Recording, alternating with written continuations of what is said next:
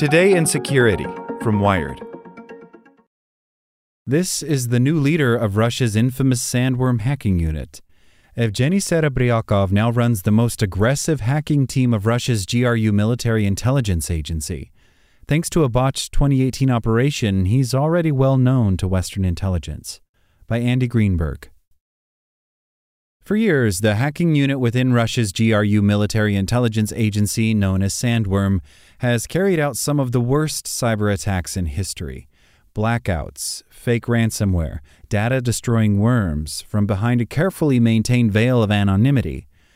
But after half a decade of the spy agency's botched operations, blown cover stories, and international indictments, perhaps it's no surprise that pulling the mask off the man leading that highly destructive hacking group reveals a familiar face. The commander of Sandworm, the notorious division of the agency's hacking forces responsible for many of the GRU's most aggressive campaigns of cyber war and espionage, is now an official named Evgenii Serebriakov, according to sources from a Western intelligence service who spoke to Wired on the condition of anonymity. If that name rings a bell, it may be because Serebriakov was indicted, along with 6 other GRU agents, after being caught in the midst of a close-range cyber espionage operation in the Netherlands in 2018 that targeted the Organization for the Prohibition of Chemical Weapons in The Hague. In that foiled operation, Dutch law enforcement didn't just identify and arrest Serebriakov and his team, who were part of a different GRU unit generally known as Fancy Bear or APT-28.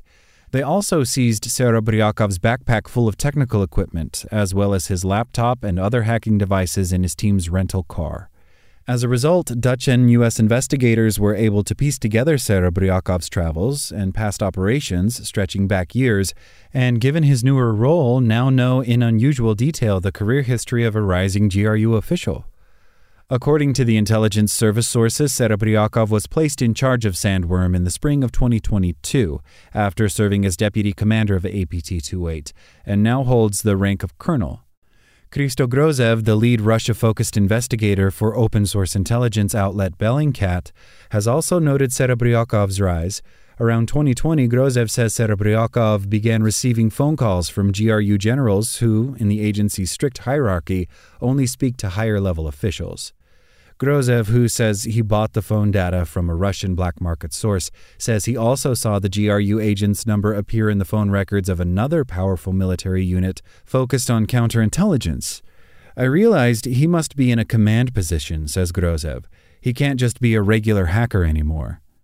The fact that Serebriakov appears to have attained that position despite having been previously identified and indicted in the failed Netherlands operation suggests that he must have significant value to the GRU, that he's apparently too good to dump, Grozev says. Serebriakov's new position leading Sandworm, officially GRU Unit 74455, but also known by the nicknames Voodoo Bear or Iridium, puts him in charge of a group of hackers who are perhaps the world's most prolific practitioners of cyber war. They've also dabbled in espionage and disinformation campaigns. Since 2015, Sandworm has led the Russian government's unprecedented campaign of cyber attacks on Ukraine.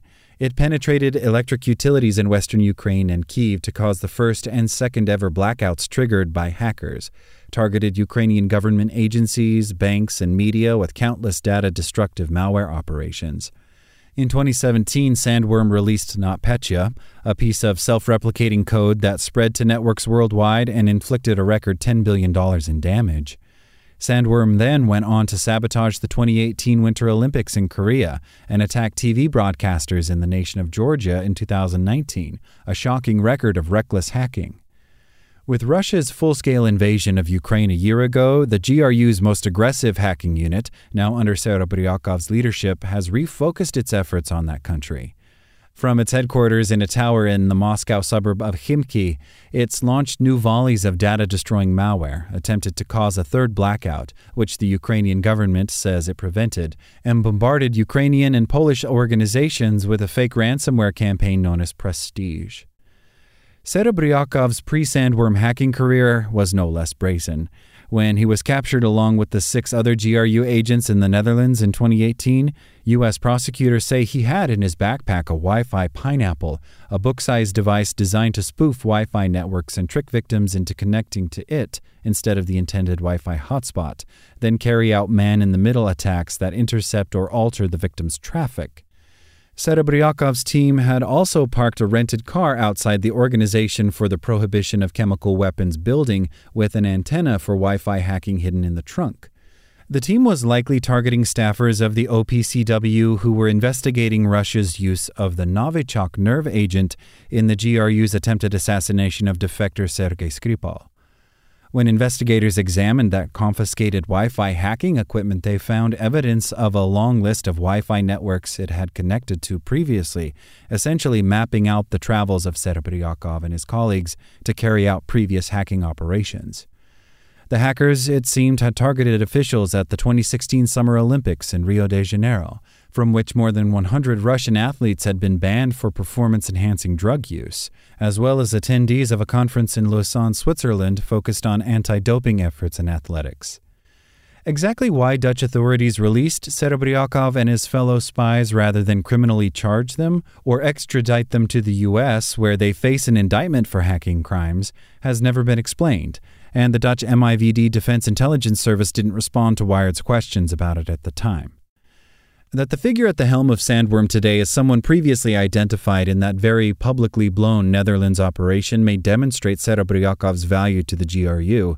According to the intelligence service sources, he's regarded as having good connections to the security research community and strong technical skills. As for the fiasco of the GRU's Netherlands mission, the intelligence sources say that was blamed on the agents escorting him and his APT-28 colleagues, not the hackers themselves. And in some cases, for the GRU, an indictment only bolsters an agent's reputation for boldness and risk-taking.